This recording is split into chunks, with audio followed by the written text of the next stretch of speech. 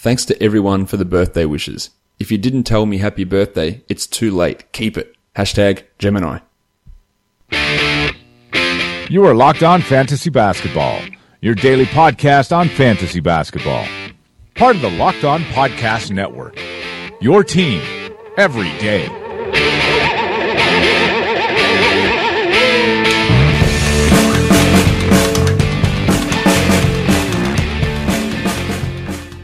Hello and welcome to the Locked On Fantasy Basketball podcast brought to you by Basketball Monster. My name is Josh Lloyd and I am the lead fantasy analyst at basketballmonster.com, and you can find me on Twitter as always at redrock_bball. We are, I think, over halfway through the season recap podcast now, doing another one of the playoff teams. Today we're going to be looking at the Utah Jazz, and to talk about the Utah Jazz is of course my esteemed Basketball Monster colleague Kyle McEwen. Kyle, welcome back to the show.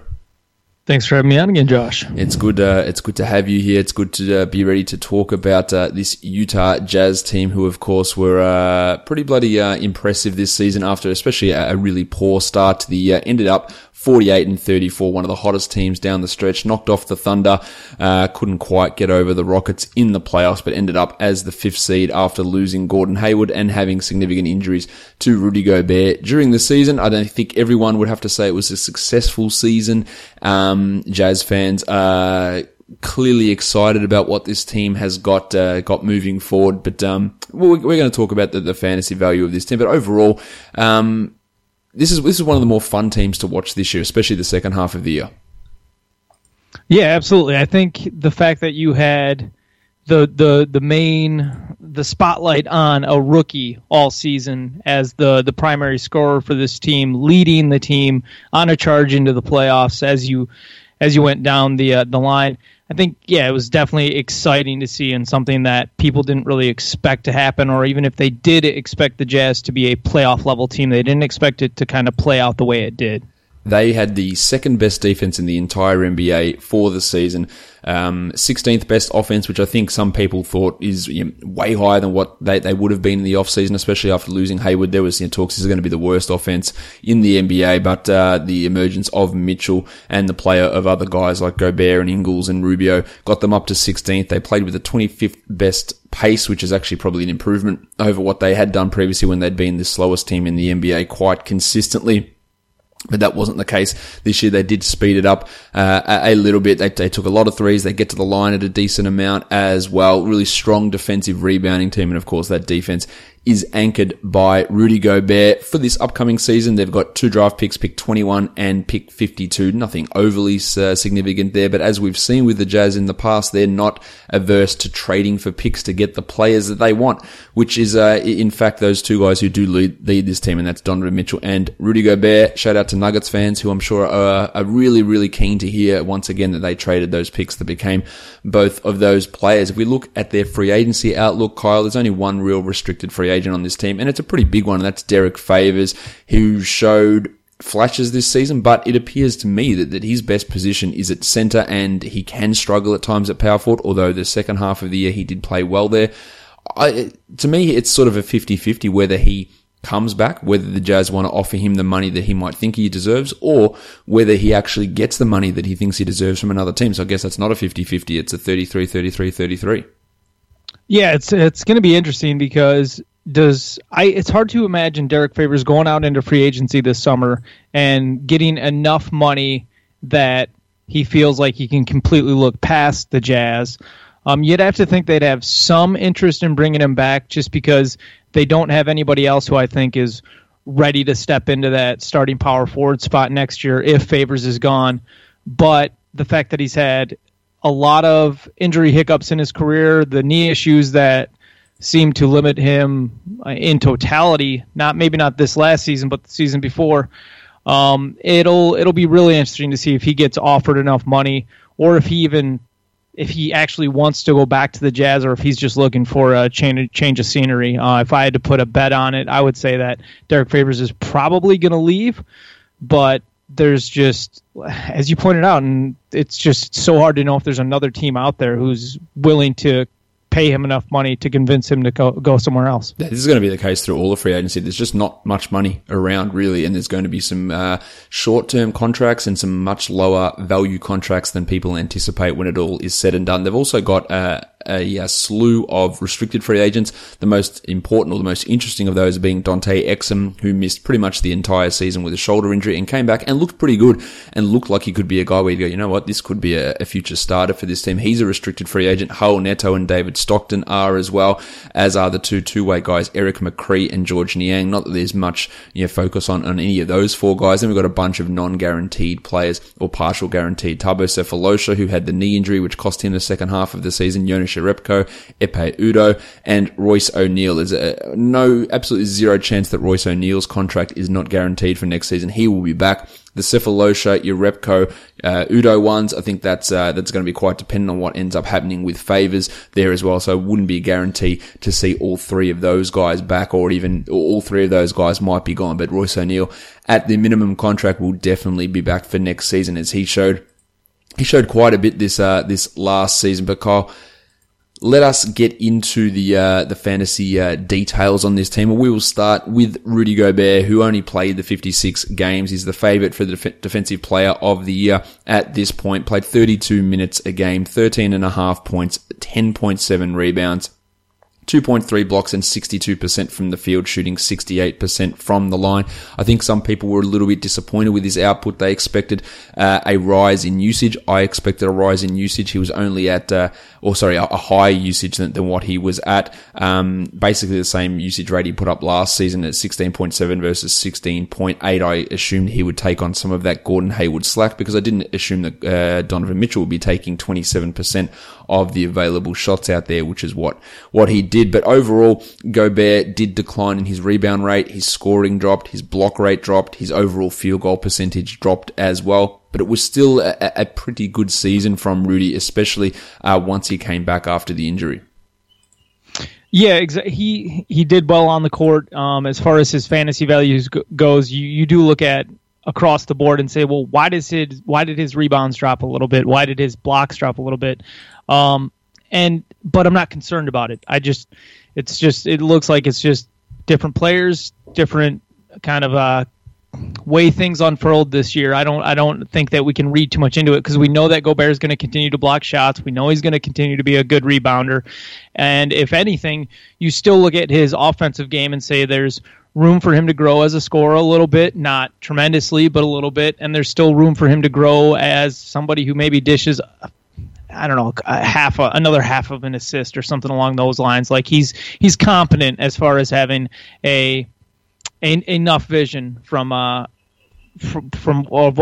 guess I wouldn't say enough vision, but he's got probably a little bit better vision than what people would think as a passer at considering who he is as the rest of him as a player. He's a guy that at the end of 2016-17 was really putting up some big offensive numbers, and that's why I had that hope that he would be able to become a player who was able to increase his usage rate and able to increase his scoring, because post All-Star break in 16-17, he averaged almost 17 points per game, and that's with Hayward there. And we thought, Gordon's gone, he will take on this larger offensive responsibility. Rubio will start feeding him more passes. He'll become more of a pick and roll type of threat, and he'll get those extra 2 to 3 shots per game. And at the rate that he finishes these shots, that will result in 4-5 extra points per game and push him up to that 17-18 mark. It clearly didn't happen that way.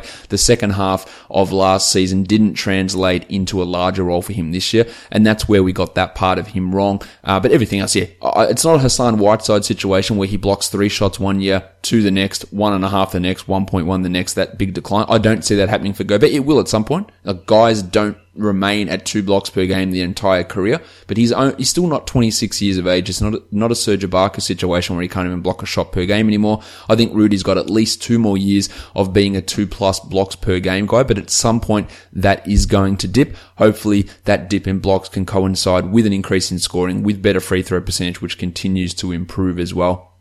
And he is obviously a guy who's going to be a considerable top 40 guy, maybe top 30 player for the next at least couple of seasons anyway, until he maybe starts to tail off athletically. But defensively, he's in a class of his own in the NBA. Donovan Mitchell, I don't know what more I need to say about him. I've said a ton about him through all the season, through the rookie recap podcasts. I think he has got absolute top 10 fantasy upside as a guy who could be a 25, 5, and 5 with 2 steals and 3 triples per game. I think that is his upside. Not saying he gets there. Maybe it's a 20% chance that he gets there, but I think he can do it. He does have issues with field goal percentage. We saw that throughout the season where he can be a real drainer in that area. But Kyle, like myself, you're one who doesn't really pay massive attention to field goal percentage. So it doesn't really bother us when we look at Mitchell, who was a top 50 player this year. Right. In most of my head-to-head leagues, I'm going to punt field goal percentage or just not put as much weight on it in my drafts. Donovan Mitchell, you can't say enough good things about him. He was a little bit older rookie at 21, so he is 22 going into his second season, or he will be. But nobody expected him to score 20 points a game. Nobody expected for him to be the primary scorer in his rookie season on this Jazz team, really. I mean, nobody except for maybe David Locke, who kind of detailed that last summer. Yeah, I remember listening to that podcast last summer and thinking, there's no way that Donovan Mitchell plays as much as David is thinking. But he did, and that's because when you went through and you looked at all the numbers going into last season, you just realized that the players on this Jazz team were nobody was a bulk scorer. Nobody was going to go out and really lead the way, or had the skill set to do that, to force their hand offensively the way that Donovan Mitchell did. So to see Quinn Snyder utilize a rookie in this way to essentially put no chains or no restrictions on him, not build any really big walls for him to jump over in regards to, proving that you deserve it. It's like, no, Donovan Mitchell walked in and his talent proved it, and they unleashed him early and often, and it's going to be interesting to see how big of a step he takes in his second season, and that might be something that people. Do you think he'll get overdrafted, or do you think that it'll all kind of play out that he'll end up getting drafted right where he should next season? I remember seeing a thread on Reddit about it maybe a month or 2 months ago, and people were talking about taking him at the end of the first round and start of the second round, and that's too high to me. Look, he could get there, but you're also, if you're drafting him in that spot, you're assuming best case scenario. And I don't think you should be ever assuming best case scenario for guys in that sort of a range. So I think there is the risk that he does get overdrafted. If I look at what he did this season, in terms of his averages, 20.5 points, 2.5 threes, 3.7 rebounds and assists, 1.5 steals, 44, 81. And I look, where does he improve here? Does he shoot better than 34% from 3? Yeah, I think that's a real possibility. But the volume's still going to be a problem, and he's still going to have those issues that we saw this season where some of his shooting wasn't great. He had a true shooting of 54%, which is under league average. So that's a concern. But can he bump that to 36%? Can he bump his field goals to 45? I think that's realistic. But I think the biggest room for his improvement could be is his free throw attempt rate. He went at 3.8 per game, but over the second half of the year, he was almost up to 5 per game, and I could see him settling in at 5 to 5.5 free throw attempts. We know how aggressively he attacks the rim. We know his finishes there, but once he draws the contact on those finishes as well and gets that extra shot, if he's getting 5 or 6 attempts at 82, 83%, that probably bumps you up 10 ranking spots right there, and that could push him into that top 20. But overall, I do think that there might be an overdrafting risk with Mitchell, but I can still see the room for him to improve, and I can see the scenario playing out in my head where he does become that top 20 guy. I'm just not sure I'd be willing to invest that sort of pick in him. Oh, and he might get more respect, too, in his second year in regards to getting those calls going to the rack, so that even any projections that we make, they might fall short in regards to how big of a jump he can potentially take there. I think, overall, when I look at his career, I think that the thing that will come up and really help is the assist from 3.7. I can see that rising to 5. I can see the steals getting closer to 1.8 or 1.9. But I think for next year, the big ones are going to be field goal percentage and free throw attempts. And then maybe year 3 or 4, we see those assists and we see the steals bump up and we see the scoring push to maybe 24 or 25. And that's where that'll happen next year. But yeah, he finished the year the 47th ranked player this year, and I've got absolutely zero doubt that he'll be better than that next season. But depending on what people's expectation are, or it's going to be, I think there is that risk that he does go just a little bit too high in drafts. But I guess we will have to wait and see on that one. What about ravishing Rick Rubio. Kyle came across, started off really well, and we thought, shit, what's this? What's this offensive output from Rubio? Just putting up big games left, right, and center. And then he fell in a hole. Now, some of that was the way that Quinn Snyder was using him. Some of that I think we have to attribute to the fact that Rudy Gobert wasn't there. That was an issue for him, but overall the season, especially the second half of the year, was fantastic for Rubio because over the last 3 months of the year he was a top 30 player. He ended up averaging in his first year in Utah 13, 4.5, and 5.5. The assist numbers way down on what he'd done previously. 1.6 steals, 1.2 triples, 42, 87, and 35% from three. So it's definitely a changing Ricky Rubio. He averaged 9.1 assists last year in Minnesota, but the way that Snyder runs this offense was very egalitarian. I think that's the right word. With the ball being spread around and people initiating offense from Ingles, from Mitchell, from Rubio as well. But he saw his efficiency increase, his true shooting actually went down this season, which was weird, mainly because his free throw percentage dropped by 3 percentage points, but an overall increase in his field goal percentage and his 3-point percentage this season were key, and that's 2 consecutive years that Rubio has shot over 40% from the field, and it's continuing to improve each season. But at the age of 27, with the Exum free agency, maybe they're looking to go that direction with Mitchell. Do they see him as a future point guard? I'm a little bit concerned about where Rubio fits on this team long term. Maybe not next season, but after that, I am a little bit concerned for him. Yeah, part of me wants to give Rubio a little bit of slack in regards to any struggles that he had at the beginning of the season, acclimating himself to the Jazz, just because he was going into a team where he's not going to be the only ball handler, and he's not going to be the only guy facilitating the offense. Joe Ingles, 4.5 assists this season, which I just don't think a lot of people realize how many he had and how big of a facilitator he was for this team. And the fact that with Donovan Mitchell coming up the way that he did as a rookie and being that third ball handler, I mean, we really did have 3 point guards on this team in some respect, if you're counting Rubio, Mitchell, and Ingles all in the same pocket there. So to see Rubio expand his offensive game, become more confident on offense, I think that was great to see this season, and it'll be interesting to see next year because he does have just the one more year guaranteed with the Jazz to how they use him. Whether or not they marginalize him, if they do re-sign Dante Exum or just bring Dante Exum back on the qualifying offer, it'll be really interesting to see exactly how Rubio's used. But asking me right now, I would think that Exum would be marginalized so that they could continue to use the same guys that they have generally used. But it's a tough call. It's a really tough call. I don't think Rubio is getting back to the 9 assists per game in Minnesota, the average in Utah, but if something happens per chance and they decide to move on from Rubio because they want to run Mitchell at point guard more and whatever they're going to do, then that could jump back up because it's not like the passing ability has diminished at all. It's just the way that the offense was run from him. So he was a guy that's been a top 40 guy fairly consistently through his time in Minnesota, or at least top 50, and with the improved shooting, he would be a top 40 guy. But if those assists and those steals don't get back up to the 9 and 2 level, he's not going to be that player. So Do you feel like there's a good chance he would get traded this offseason?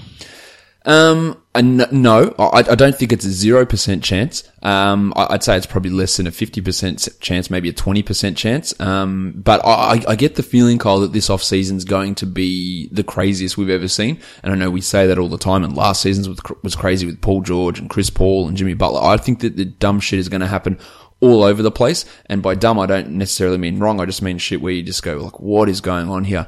Just random players who we have no idea getting moved. I can see multiple cards being shuffled into different decks through this offseason. So I'm really, with the exception of a handful of players, I'm not ruling anything out. And there's always that possibility. I wish I felt that way, but I don't get it. I look at a lot of the rosters and I feel like everybody's just kind of going to be stuck in concrete, and the lack of money out there. Maybe you're right. Maybe the lack of money makes teams push into other actions, but that's how I say it, because they can't have other flexibility. So we're just going to have to switch guys around. We're just going to have to try and open things up and create that space or create differences on our team because we can't go and just do it free agency wise. Yeah, we'll see. I mean, I've got my buddy Andre who comes over all the time, plays 2K with me. He's a huge Spurs fan, and I can't believe how much time we spend talking about potential Kawhi trades, and it almost always leads back to the Phoenix Suns. So maybe we'll see something crazy at the draft. Yeah, I'm waiting for it. I'm waiting for some real weird stuff to go down. Let's talk Jingle and Joe Ingles, who was excellent this season. He was the 62nd ranked player. He played all 82 games, 31 minutes a game, 11.5 points, 2.5 threes, 4 rebounds, almost 5 assists, as you mentioned, over a steal, 47, 80, and 44% from 3. He was the guy who took on the largest increase in role after Hayward left. We thought that he'd be a really strong pick towards the end of drafts. I didn't expect for him to be a top 65 player this year.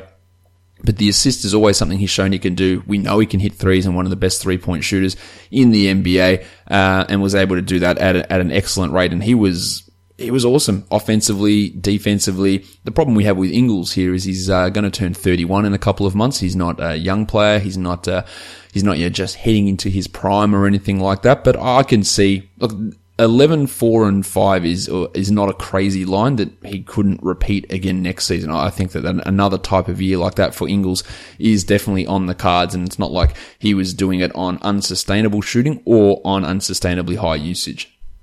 Yeah, and he doesn't rely on his athleticism to get his production. It's more having a crafty game and just kind of seeing the floor well and knowing when to pick his spots. So if anything, I'd be worried about him getting his minutes reduced if they think that his body's not holding up for some reason, but I don't think we've necessarily seen any reason to suspect that yet. No, he hasn't really been a guy that's suffered any injuries at all. In fact, over his 4 NBA seasons, he has missed, and I'm going to do some Big Shaq quick maths here, 4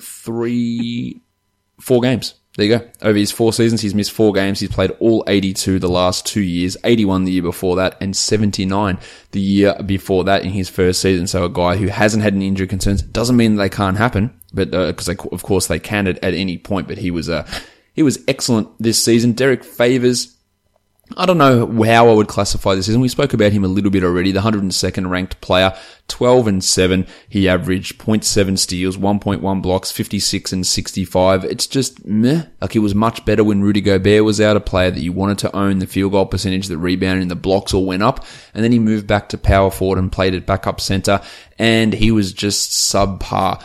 Amazingly, Kyle, he's not even 27 years old yet, which is stunning to me. He feels like he's a 32-year-old guy who you just don't know if he's going to be on the court because his injuries are flaring up and he's lost all his athleticism. He's not even in his prime, really. Well, he's right smack bang in the middle of it, but it just feels like he has been around forever and that he is, on the way out. It's a weird feeling.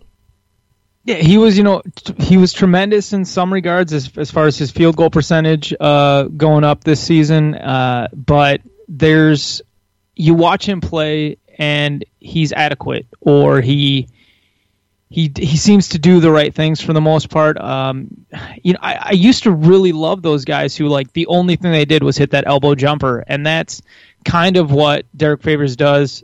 He doesn't generate a lot of his own offense. He's constantly just kind of, he'll set a pick and he'll roll, or he'll pick and pop, but a lot of his offense just comes from, I'm going to move around, I'm going to wait until one of our ball handlers sucks in the defense, and then they're going to kick it to me, and I'm going to hit this mid-range, or I'm going to send up a little floater as I kind of roll into the basket a little bit. But it's just hard to look at what Derek Favors offers and to see him ever stepping into a huge role going forward in regards to playing, 30-plus minutes a night on a team where that he's one of their key cogs. I just don't ever see him doing that. So if you want to look back to last season and say, okay, he stayed healthy for the most part, and he wasn't a disappointment really in any categories. I think that's the best you can hope for going forward. I don't really see a resurgence or a re-blossoming for him anywhere, even if he does sign with another team. No, me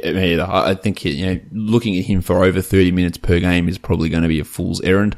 I don't see him ever getting to that sort of level. He was fine defensively. He did some nice stuff. His advanced stats all look pretty strong. I don't know. he's a weird one. He's not a guy who can necessarily space out to three. He is probably better suited to being a backup center, and the Jazz would love if they could keep him around for that, but I'm sure he doesn't want to do that as his role. So there is a lot to go under the bridge with Favors, but expecting him to ever push to be back to a top 50 type of player, which he had been in the past, I think we're way past that with him. A guy that did come across this season from the Cleveland Cavaliers after coming across from Boston in the offseason was Jay Crowder, and he was a massive disappointment throughout this season. He was the 227th ranked player over the course of the year. He was one who we warned against in the offseason, Kyle, that he was getting significantly overdrafted. He had an ADP of 70 on Yahoo, which was out of control high to me. I think we both thought that he was going to be a guy who finished outside the top 100. I didn't think the top 200 was really a case there for Crowder, but it looked to me that, and he's a guy that I had never been really big on at all through his time in Boston, that Boston really did paper over some of the cracks in his game. But to be fair to Crowder, he did have to deal with personal tragedy in the offseason, and his time in Utah, he was much better than in Cleveland. In fact, on-off numbers for him in Utah, he was a plus 6.2 during that time in Utah. So that's a real big change as opposed to how putrid he was during the majority of his time in Cleveland. If Favors leaves, can you see a resurgence from Crowder to maybe becoming a top 100 guy again after those couple of top 100 seasons in a Boston uniform? Yeah, that's a good point. I kind of whiffed on saying that there's no obvious guy to step into that power forward spot if Derek Favors leaves in free agency, because Crowder would be that guy. And if he does continue to be utilized right way, which why wouldn't he? Quinn Snyder's still going to be there. Snyder kind of runs the same share it all offense that Boston runs. Whereas you pointed out the some of the reasons why Crowder struggled in Cleveland is because he was dealing with personal tragedy due to the loss of, I believe it was his mother last offseason, and that happened on the same day he was traded to Cleveland. So I don't know, the emotional connection there is probably strong in regards to those two events.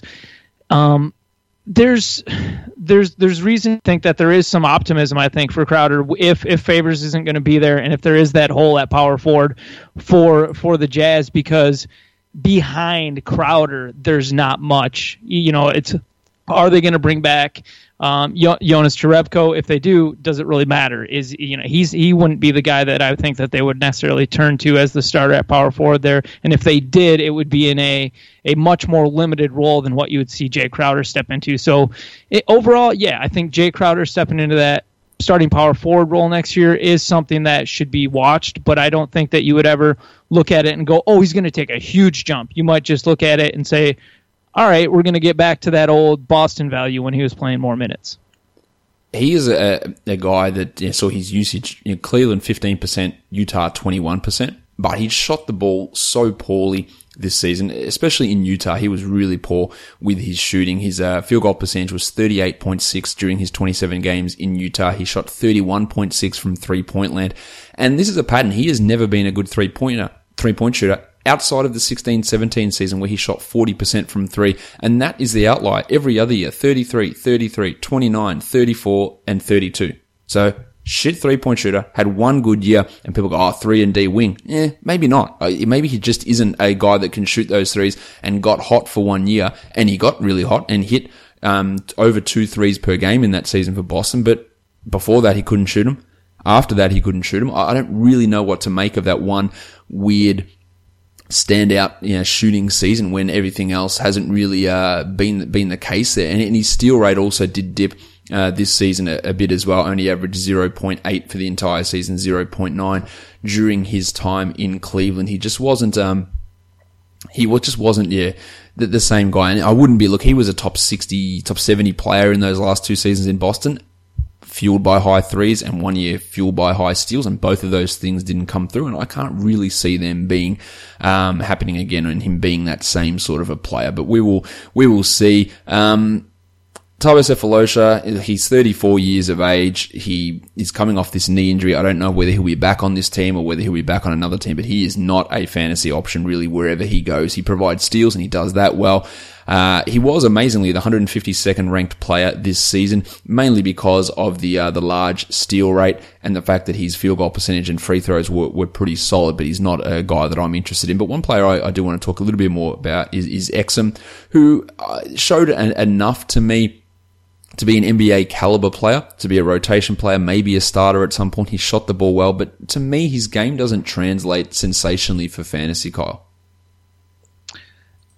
Yeah, I mean, he's not putting up a bunch of gross stats. He doesn't really shoot the three too often. On this Jazz team, he's not going to get those big bulk assist numbers, and I don't even know if that's necessarily something he's capable of.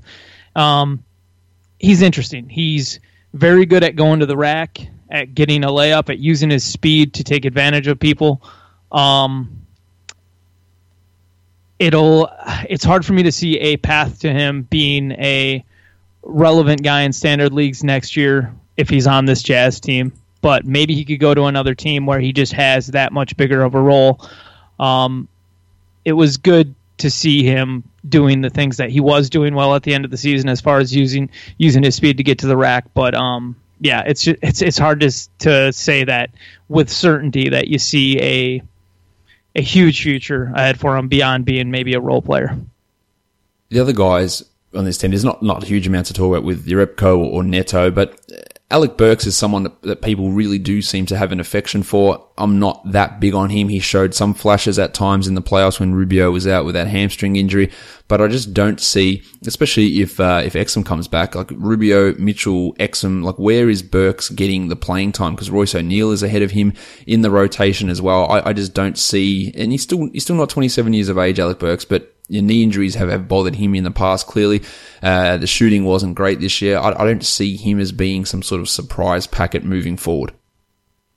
No, he's had the injury issues almost every season, and then when he has gotten on the court, it's been the fact that his game, he goes to the rack. He's kind of like a modern day Corey Maggette in a lot of respects. He's not going to shoot the three ball a ton. It's hard to see how good he fits and where he would be able to blossom next year. I know that the Jazz have him on the one more year of that guaranteed contract, but it almost feels like for the last 2 or 3 years that they've just been waiting for his contract to expire.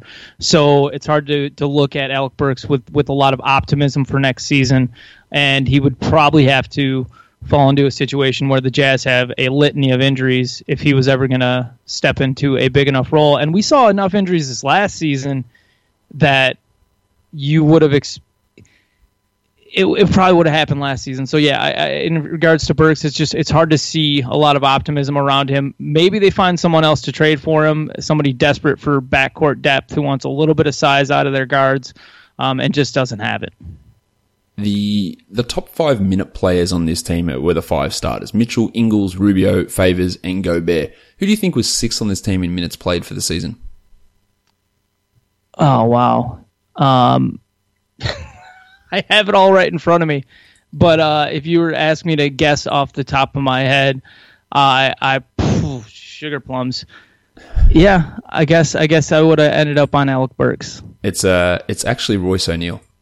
Amazing. It's so funny. As an undrafted rookie at 24 years of age, he played the 6th most amount of minutes. Now, Rodney Hood would have beaten that if he had remained on the team. Jay Crowder probably would have beaten that if he had been with the team all season. But in terms of players who played here all season, Royce O'Neal's 1,150 minutes were 6th on this team. And this is a team, again, that got to the second round of the playoffs with Royce O'Neal playing the 6th amount of minutes in the season. And O'Neal showed flashes at times. He had a couple of big games, but overall, I don't really see O'Neal becoming any sort of fantasy monster at any point, or even a real standard league option consistently. But he did have some of those performances. We had an 18-5-5 with 3 steals game against the Spurs in February, a 19-5-2 against the Suns in February, an 11-10 double-double against the Hornets in January, an 11-7-6 against the Wizards in only 25 minutes in December. So these random sprinkled in games from Royce O'Neal throughout the season, but nearly always they came on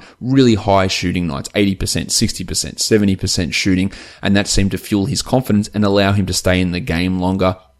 and rack up those other numbers, including the assists and steals. But he's the occasional DFS type of flyer, GPP guy. If there's an expanded role, maybe he takes on that. But overall, from what we see from O'Neill, really strong, backup guard, sixth man type of a player, but not really the guy who's going to be some, long-term fantasy investment, I don't believe.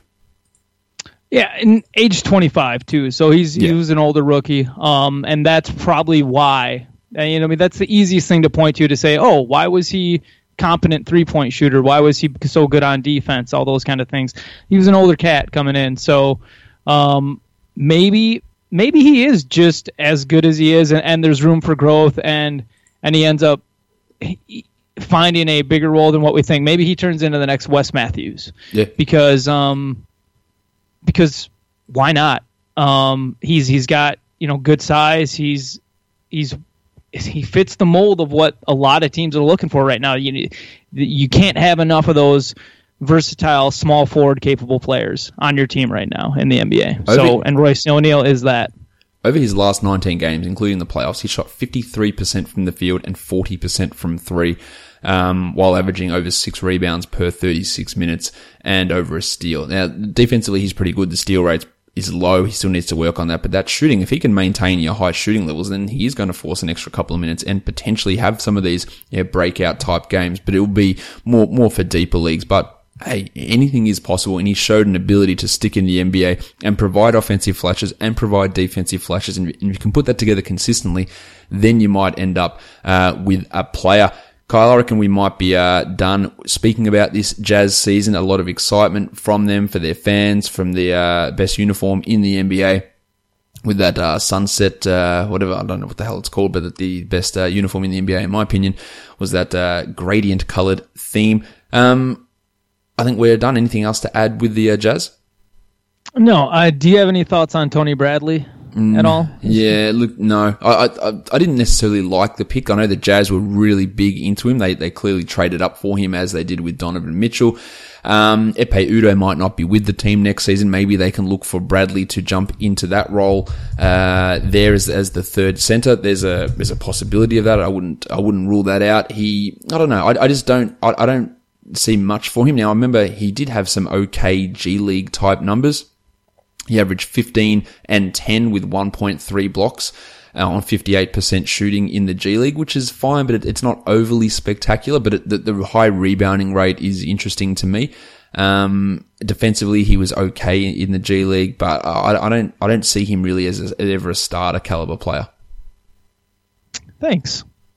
Do you have any thoughts on him, or is you just fishing for info? Don't. I was fishing for info, definitely. I didn't really have any thoughts on him, so I wanted to hear if you had done any deep dives into his G League life. He's still only young. He's still only 20, I believe, or maybe he's just turned 21. Let's double check that. No, he's still only. No, he doesn't turn 21 for quite a while, actually. So he is still really young. We only saw 9 games of him in the NBA this season, and really nothing to go on there. He averaged 0.9 points, didn't block a shot, and shot 27% from the field. And I can assure you, all of those things will go up next season. But I think he's a little bit too slight at this point. But you can easily grow into that body in the next 2 to 3 years, and the rebounding is a good start, and a good defensive base that he showed in the G League for the Salt Lake Stars. So we'll see exactly how that all plays out. But he is one to watch, but I'm talking 3 years down the track. But the absence of Udoh, the potential absence of Favors, could accelerate that timeline by a year. We will find that out. But Kyle, where can everybody find you on the old Twitter machine? You can find me at RotoKyleNBA. Go ahead and follow Kyle. Do the same with me at RedRock_Bball, and subscribe to this podcast. Google Play, Apple Podcasts, TuneIn, Stitcher, Spotify, and on YouTube. Check out the rest of the Locked On Podcast Network, including Locked On NBA. Lots of great information right across the Locked On Podcast Network. Kyle, thank you for coming back on. Thanks for having me on, Josh. All right, guys, we are done here. Thank you so much for listening, everyone. See ya.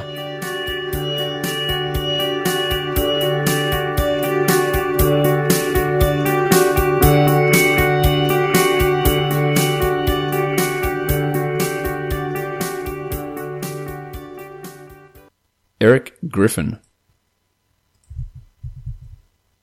Get ahead of postage rate increases this year with Stamps.com. It's like your own personal post office. Sign up with promo code PROGRAM for a 4-week trial plus free postage and a free digital scale. No long-term commitments or contracts. That's Stamps.com, code PROGRAM.